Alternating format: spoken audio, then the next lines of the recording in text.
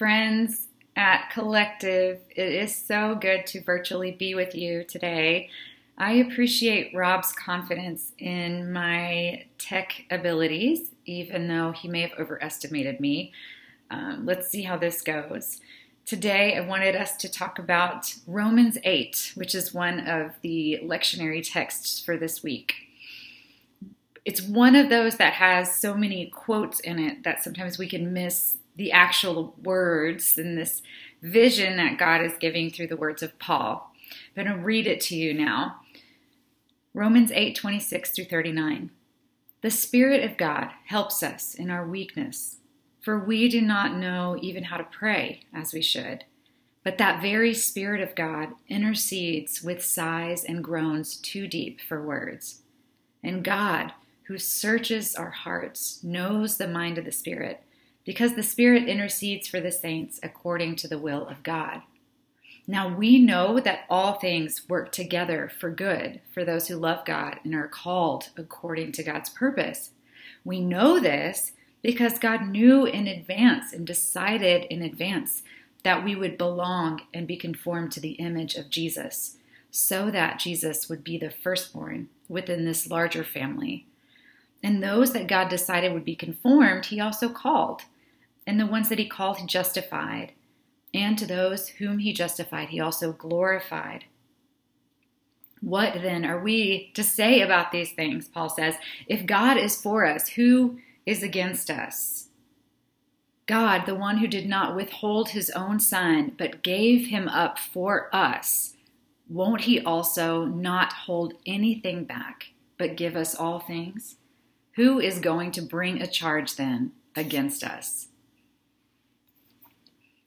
If it is God who justifies, who is going to condemn us? It is Christ Jesus who died, yes, and was raised at the right hand of God and intercedes for us. Who then will separate us from the love of Jesus? Will hardship separate us, or distress, or persecution, or disaster? For it is written, for your sake we are being killed all day long, and we are counted as sheep to be slaughtered.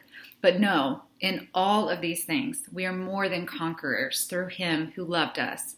For I am convinced, Paul says, that neither death, nor life, nor angels, nor rulers, nor things present, nor things to come, nor powers, nor height, nor depth, nor anything in all of creation will ever be able to separate us from the love of God that is in Christ Jesus our Lord. Isn't that incredible? I mean, it preaches itself. Like, what else is there to say? I can imagine Paul, when he is writing this, just getting more and more fired up, thinking about all that has already been done. The fact that when God created us, we already were called to be people who belong to God, that we were 100% worthy of love and belonging before anybody else had an opinion.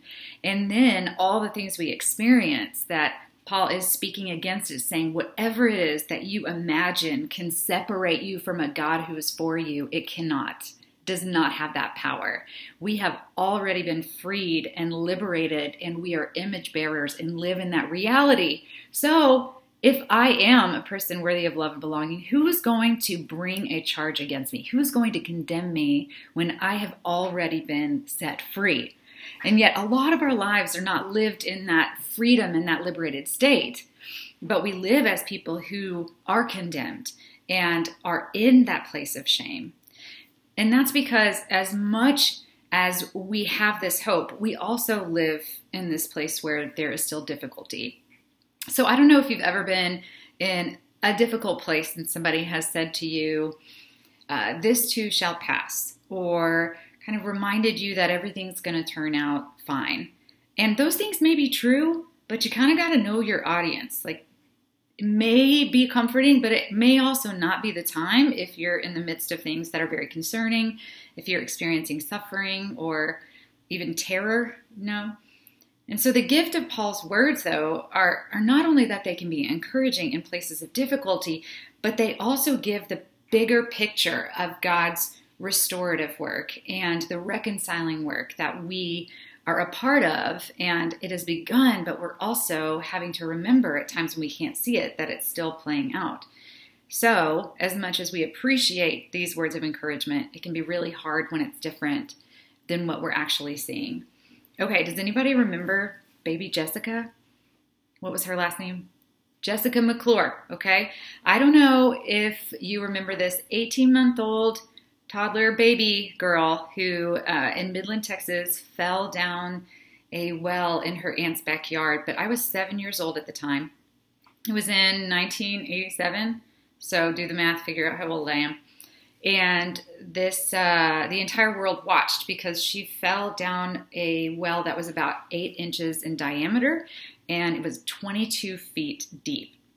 So it was a 3-day process where rescue workers were working tirelessly to try to come up with creative ways to save her because there was not enough room to go down into the well. And so they built alongside the well a parallel opening and basically spent 58 hours drilling through 50 inches of granite. So super long, super arduous process. I cannot imagine the stress because when I think back to it, I think of how she was rescued, and we have this photo of her being brought out after 3 days of no food and water and being all alone, right? But the thing is, when she was down there and people were working so hard to save her, that it was kind of unknown, like how's this going to turn out? And so when I was telling this story to my daughter, she hated it. She does not like the story. She doesn't care that, it turns out great.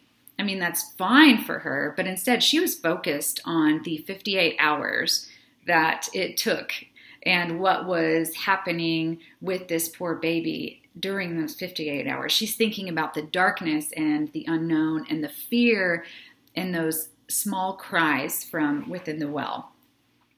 So throughout my adult life, I have referred to these moments where I feel trapped as my baby Jessica in the well moments. Maybe I was a little too obsessed with her.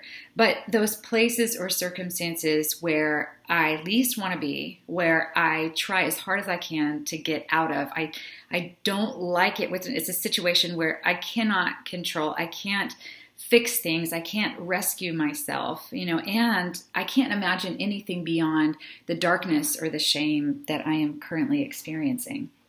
So in those places and in the confusion, whether it's after being fired or after a relationship ends or after a massive mistake that I've made or some of the moments of my past addiction, all of those things, whether it's a disaster or things I've done or have been done to me, that space where all I can see is fear, all I can see is grief, all I can see is humiliation.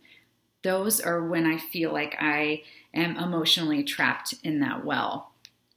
When I'm saying, how is this ever going to get better? How is there ever going to be any kind of resolve? How am I going to experience joy or peace or life again when all I can feel right now is that darkness? So some of the baby Jessica moments that I've had were completely things that just happened to me.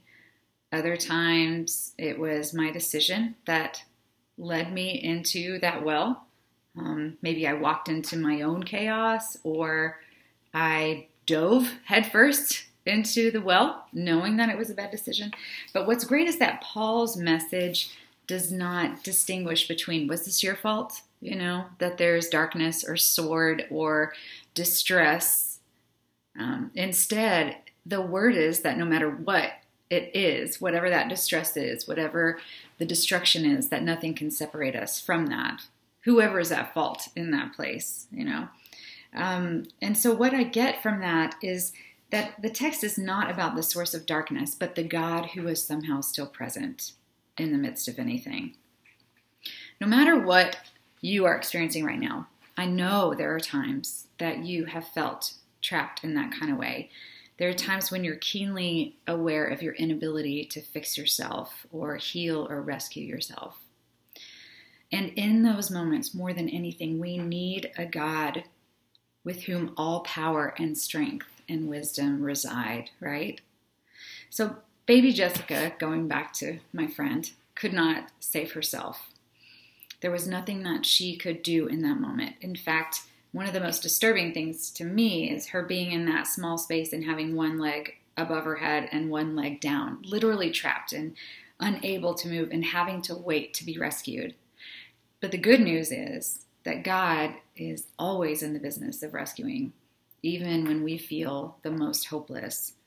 God knows the picture. God knows the end of the story. God knows that God's love will have the final word, no matter what it is that we experience.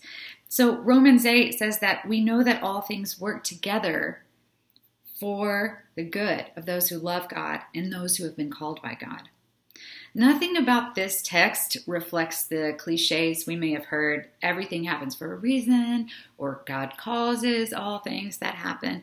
Instead, we're offered something so much bigger than just a simplistic and false word of comfort. What we are offered is a God who calls and who knows, and the good that God works together is so much bigger. God knew us in advance and loved us in advance. And before we ever had the chance to accept or reject this love and this calling, it was already there. And nothing has changed that. Not our disobedience or our obedience or the things that we've done or the ways in which we've treated others has not rescinded the love of God and the fact that we have been called to look like God. Because God is the one that reached out first. In all things, God initiates love. We love because we were first loved, right?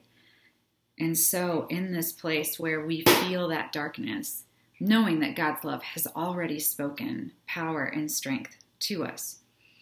So the good that Paul is talking about here is not just things working out the way that we want. We know that. It's the bigger picture of the restorative work that God is doing in humanity, that we are becoming people who more and more live out of a grounded place of being loved. And so the good not just includes our lives, but is also the work God is doing in creation and how all of creation is being renewed and restored because of the work that has already been done with Jesus. And so somehow anything that happens in our lives, the good, the bad, the ugly, God is able to bring about an intimacy with himself and a depth into his heart that we had not previously known. That doesn't mean the events or circumstances themselves are always good. Some of them are absolutely, a result of injustice and evil and oppression in this world. The things in themselves are not good. And yet somehow God restores and heals and brings maturity and life and freedom in the places where we would least expect and that we would least want God to. Like somehow in the midst of the reality of darkness, God and God's love have the last word. We know. When Paul says that, we know. When Paul says not just that God is, that God says, but we know that God works these things for good. It's not an informational kind of knowledge. It's this deep sense that I have seen God act and I will see God act again. That I have experienced the person of God. And so I'm not trusting blindly that God's going to bring about this change. I have seen God act in ways that I couldn't have anticipated or bringing goodness that I could never have imagined. And believing that that same God is for us and with us. And so we are loved, we are already liberated, we are already image bearers, and we're learning to live out of that. What my daughter said in hating the story of baby Jessica, I was offended at first. I was like, hey, can I show you an article from People magazine where she says her life is a miracle, and don't worry, she's 34, and she has 2 children of her own. And I realized my tendency to minimize the darkness. That Elia, my kid, is right. It's terrible thinking about a baby trapped in a well all alone in there for 3 days, not knowing what the outcome would be. We would cheapen Paul's words if we minimize the darkness. It's not that Paul in this text is saying we are more than conquerors because God has obliterated every single thing that could ever harm us. It's not that God's love means there is no sword or famine or distress or persecution. It's that somehow nothing that the world can throw at us can actually separate us from the love of God, from a loving presence, which means that more than just the absence of violence or distress or difficulty, what I need is a presence and a love that nothing can end. But I don't want to ever pretend that the dark isn't dark. Because in our world, we see that darkness exists along with light. And that is going to be our story until God brings about the full restoration and reconciliation of the world. We're going to live in that place. Jesus, being our example, being the one who brought about this redemption and reconciliatory process, had to suffer, was not able to escape that place of suffering, but lived in that tension where know what the end of the story is going to be. And yes, I'm also sweating blood awaiting crucifixion. You don't sweat blood unless you're in a place of fear and anxiety. These are the real things that the Son of God experienced. And so we also don't escape that suffering and that point of pain. Baby Jessica happened to have had a successful rescue, but it doesn't take away the 3 days of terror. And even though this was a successful rescue, we know that a lot of rescues in our world are not successful. We have to have something more than that to hold on to. So these proclamations of God's restorative plan don't eradicate the doubts and the questions. They don't take away the experience we have, the dissonance between what we've heard from God and what we're experiencing. But it does give us a bigger picture that yes, the pain and suffering are true, but somehow what is more true is the love of God and the work that God is doing to bring about this kingdom of love and light, and to bring that about within us as individuals, not just as a group. We live in this place between that we groan in prayer and somehow we haven't been abandoned. When baby Jessica was being rescued, the rescue workers lowered down a microphone so that they could keep tabs on her because she was so far down. They weren't able to just check on her pulse and her breathing and make sure that she was still alive. And so not only did it allow them to speak to her, but they also were able to hear her. And so as her parents and the workers were encouraging her, saying, "We're here with you, we haven't left you," they also kept asking her to sing. And it brought incredible hope and joy to the rescue workers and the parents, because this little baby who's trapped in this place was singing, and she was singing Winnie the Pooh, apparently, over and over again. It was a familiar song to her. When she was in that place, it wasn't time for her to learn a new song. Instead, she sang the song that was most familiar to her. Maybe that's what we do when we are trapped in that place where we cannot imagine things being different. We can't picture a way out. It's not our time to learn a new theological song. It's maybe the time to sing what we already know, that God is, that we've seen God act before, that God is for us, even though we can't imagine a way out and we cannot picture anything but the darkness and the shame and the rejection and the grief that we are facing. We don't passively wait. Surrender, allowing ourselves to be rescued, is not about giving up. Maybe it is about singing the songs that we know to be true, songs that build up this idea of goodness. I wonder if our baby Jessica places would be the very words of Paul at the end of Romans 8. Who or what can separate us from the love of God? What?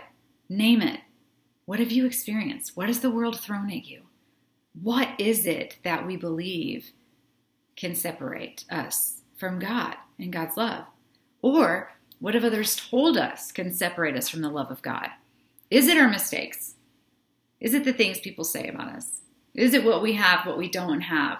That somehow we've believed things can drive a wedge in the most intimate, familial, personal, and God-ordained relationship that we're in. And get set, and we are loved, whether or not we live out of that. And that means because the relationship has not been initiated by us, that even if we reject it, it's still there, and that love is still available. The reality that nothing can separate us from this love isn't just a nice concept. I like what N.T. Wright says, that love is the ultimate assurance. It's truer than what we can see happening presently. It's truer than what we can imagine. Love is not an idea to be worked out, he says, but a fact, an experienced fact, something that cannot be denied any more than we can deny our own breathing. Even in the darkness, we see the unshakable evidence of God's love through Jesus. I am convinced that neither death, nor life, nor angels, nor rulers, nor things present, nor things ahead, nor powers, nor height, nor depth, nor the scariest things, nor anything else in all of creation will be able to separate me from my love that is for me. Paul doesn't say that the love of God means the absence of difficulty, but as we have said many times together, it's the presence of God in the midst of anything that gives us the hope that somehow offers what we most need. Which song are we going to sing?